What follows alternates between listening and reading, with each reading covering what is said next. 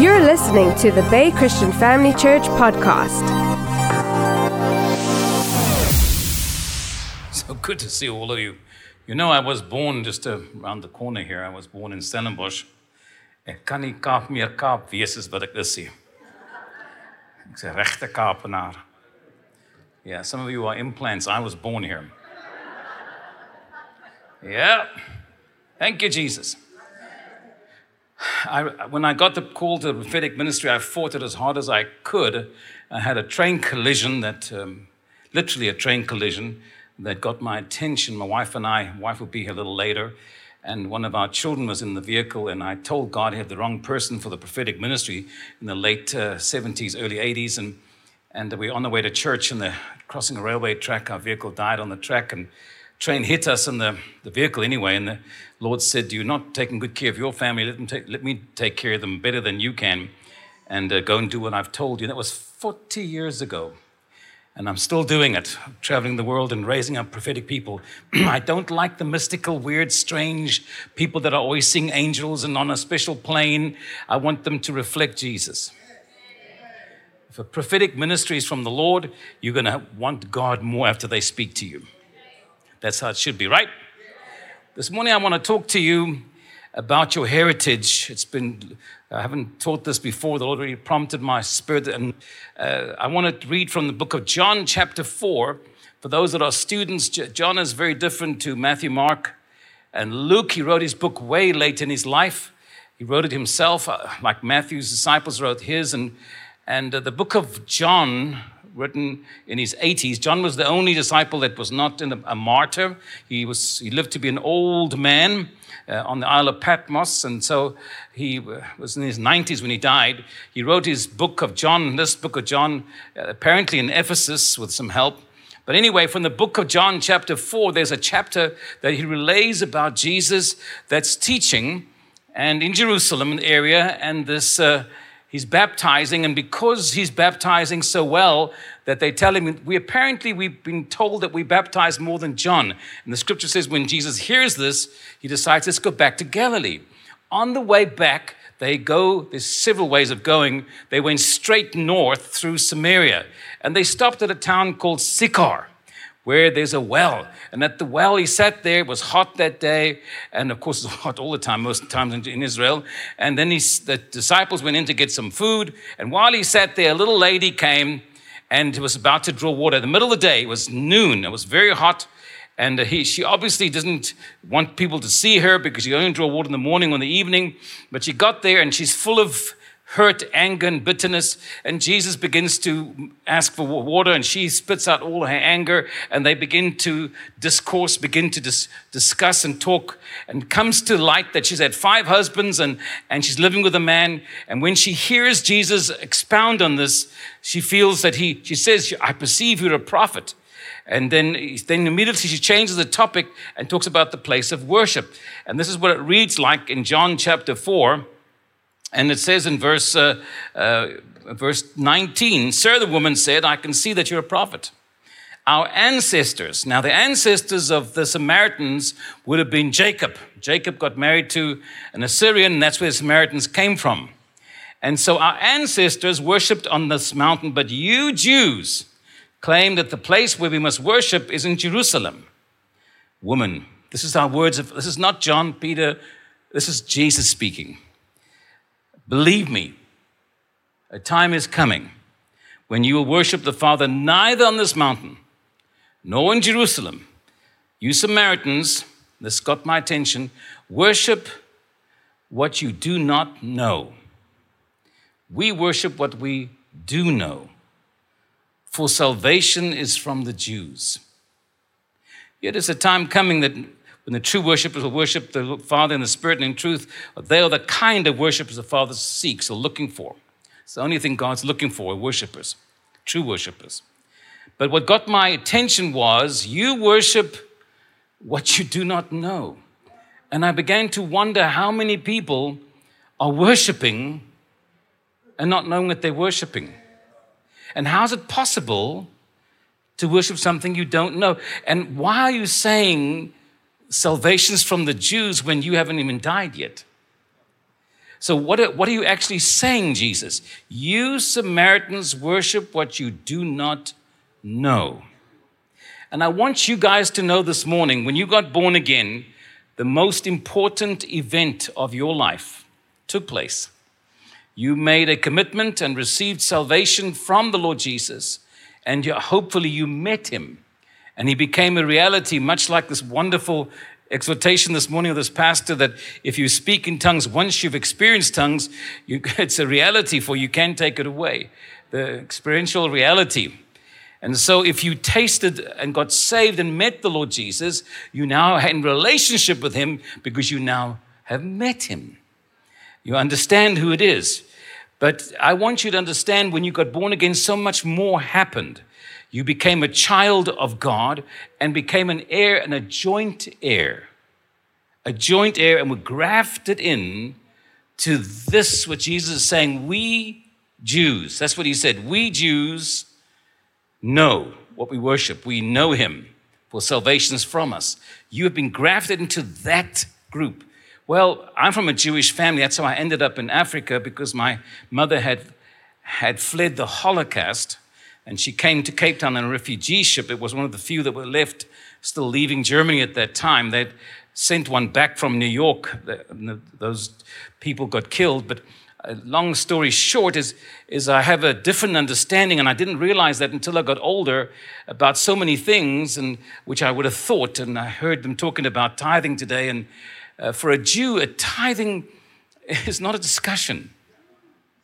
It's the most strangest thing when I hear Gentiles trying to motivate people to tithe. You know, tithing came long before there was ever in Israel. Melchizedek, which is one of our prize historical people in the Israeli faith or Jewish faith, was a priest and a king, he's the only one that we know of. And he lived in Jerusalem. It was called Salem at the time. And he had a temple. And he was a wonderful soldier and a good man. And he went to Abram's aid to help him fight. And then he had this temple, and he ministered to him too, spiritually.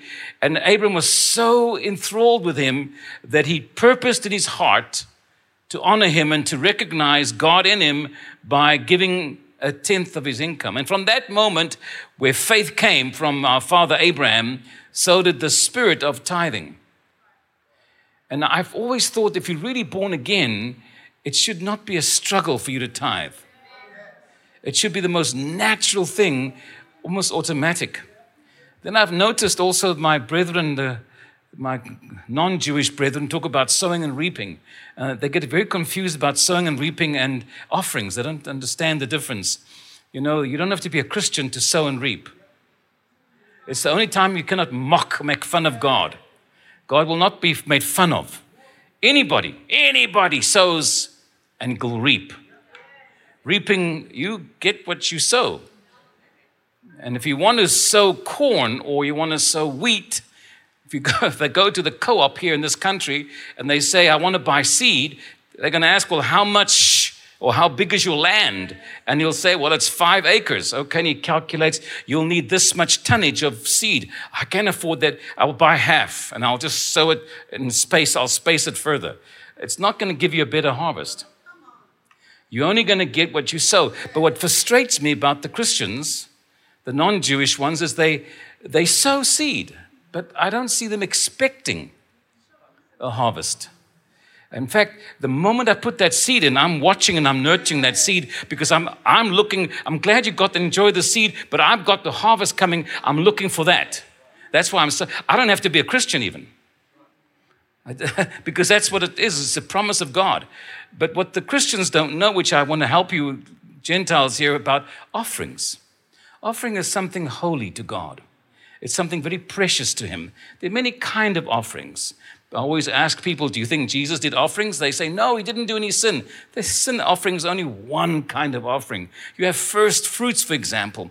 They sacrificed 2 doves when he got born. There's different kinds of offerings. And Jesus did offerings, there's no question. An offering is something holy and precious to God because he's not demanding it of you. And it comes from your heart as your expression of loving God. At Christmas time, I don't know how severe it is in South Africa, but where I come from, in America, it is extreme to buy gifts. And when you buy a gift in America, they give you a return receipt. So there's no amount on there. The person can bring back the gift. And the next day after Christmas, it's a mega day in the store. People bring back the gifts. It's so annoying to me. Why you buy it in the first place? It's got to be brought back. It's so crazy to me. And they spend money in America they don't have on things they didn't want. And for people who don't appreciate them, it's totally a waste of the whole. But I've noticed people buying gifts. Years gone by, we have Amazon now. But years gone by, I saw mothers fight each other over a toy because it was almost gone. There was none left. They were fighting to get that toy for Christmas. The effort people made for Christmas.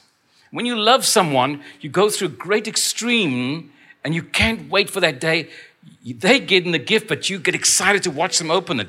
Now, that's because you love them. If you love God and you bring an offering to him, you don't bring him what's left over.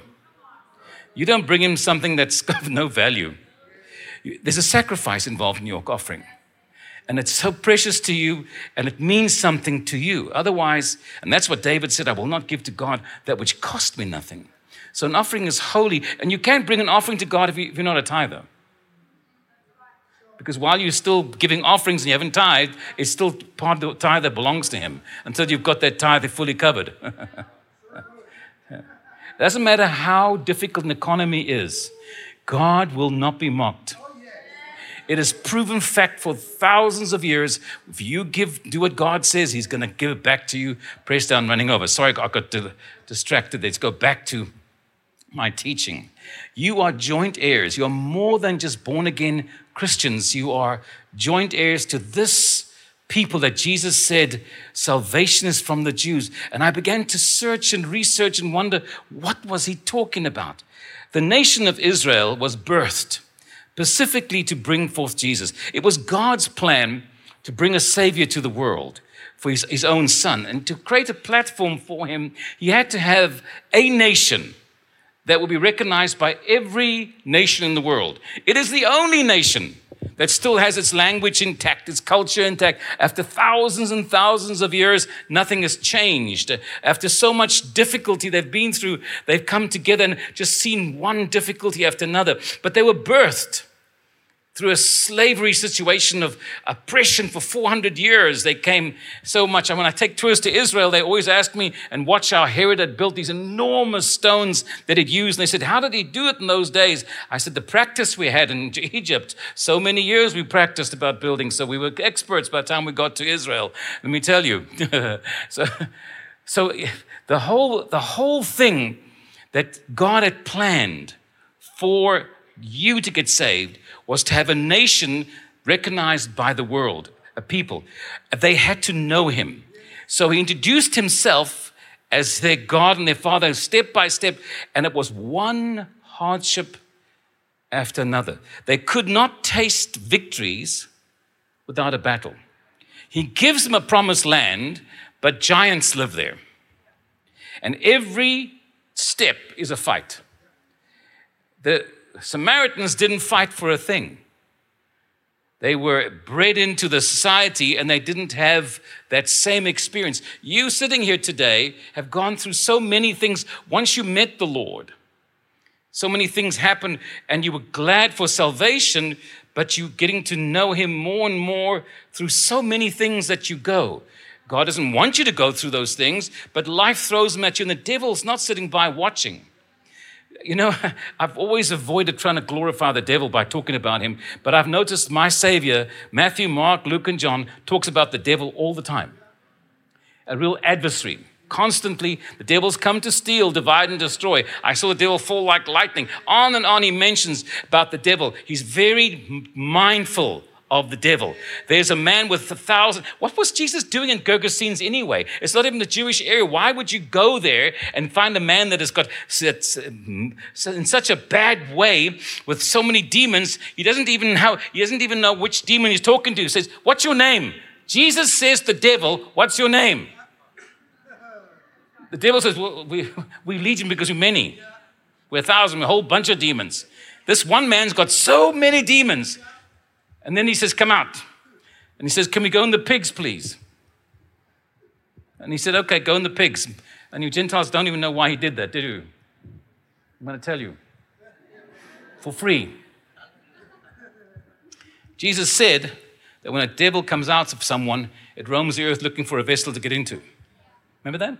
That's him talking about the devil again. Unless the house is clean and something replaced in it, the devil has a home to come back to. So if the devil comes out, he's thrown out of that body, they're looking for someone else to torment. To give them momentary or time to be gratified and satisfied, they would be happy to kill the pigs. That would give them some satisfaction and leave the people alone for a while. So he was considering all those people he was ministering to that weren't yet delivered and free and healed yet. So he's always looking out to protect you. Always. Stay with me. Stay. So you have been grafted into a whole different breed of people. You are joint heirs with this. He said, we Jews worship what we do know. You're getting to know him through all the bumps and scratches. In fact, if you look back in your life and all you've been through, you know him better now than you did 20 years ago. And it's not because of the Bible study. And it's not because you quoted scripture. It's because you went through hell. And he brought you out. And when you came out, you loved him all the more. And you began to recognize his hand. And all the fights, the moment you went into the next fight, you began to call upon him because now you know him. You don't just worship some foreign God. Now when you worship, you're remembering what he has done. You sang those songs today, and that's why there are people that know his name. We worship God who we do know for salvation. He has brought salvation after salvation after salvation for the people. They know him. They've seen the hand of God deliver them so many times, and he's delivering you all the time. He's helping you. That's why you know him. And when you feel you're bitter or angry at God, you're not spiting God. Some people want to punish God, doesn't do what they want. You're going to be very disappointed. Because God doesn't stress about that. You can come to him humbly because he always lifts the humble. Always. You don't have to be humble and good, humble and obedient, humble and a good giver. Just humble. Genuinely humble is an attraction to God.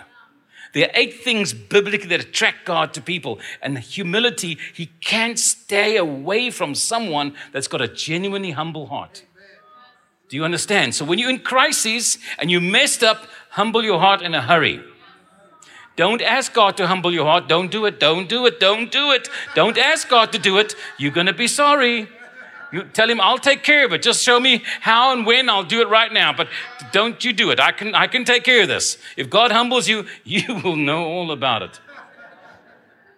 Right. So you know God because looking back in your life, you've come through so many things. There's so many things you don't understand. God doesn't explain everything to you because you can't understand God's ways. His ways are so much higher. God has dumbed down the Bible to baby talk. I mean, think about it.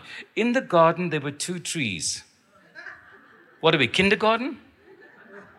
Really, that's the best God can do for us? There were 2 trees in the garden? Really? That's how God's talking to us because we don't get it. And you want to understand God's ways. I laugh when prophets tell me, I know what God's doing.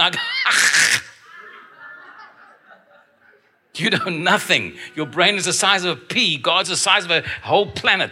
God is so much more superior than we are. Do you understand? That's why you trust him because you don't know. You wouldn't need to trust him if you knew what he was doing. You've got to trust him. And I'm tickled by the air conditioning because I know that what I know of him throughout my life is he always waits until you're at your most comfortable before he moves you. So if you want to move faster, fix this place up the best you can. And then you'll move. And God's not stressed by that because we want to be economical. He owns it all anyway. The older I become, the more I realize how rich God is. What his value, how his economics work, way different to ours. Your whole tithing and giving is part of your spiritual journey. God doesn't need your money. He can have all you want, but he's teaching you spiritual principles. If you can't obey him with a small petty thing of when he gave you the money in the first place, because you certainly didn't bring it when you came here. When you got born, you brought nothing. You were so naked, you didn't even have clothes. You had nothing. And when you die, you're going to leave all that stuff you like so much, your fancy cars and your nice clothes and your jewelry stays right here. It was never yours. You just borrowed it. And it's all that stuff that's stressing you.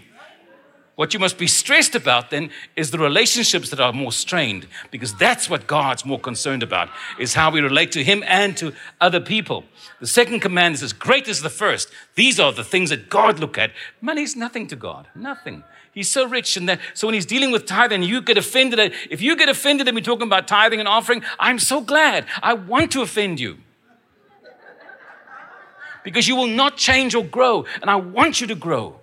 It really works. I'm telling you the truth. The truth is the truth. It'll never change. I'm a living testimony that God's not poor or broke.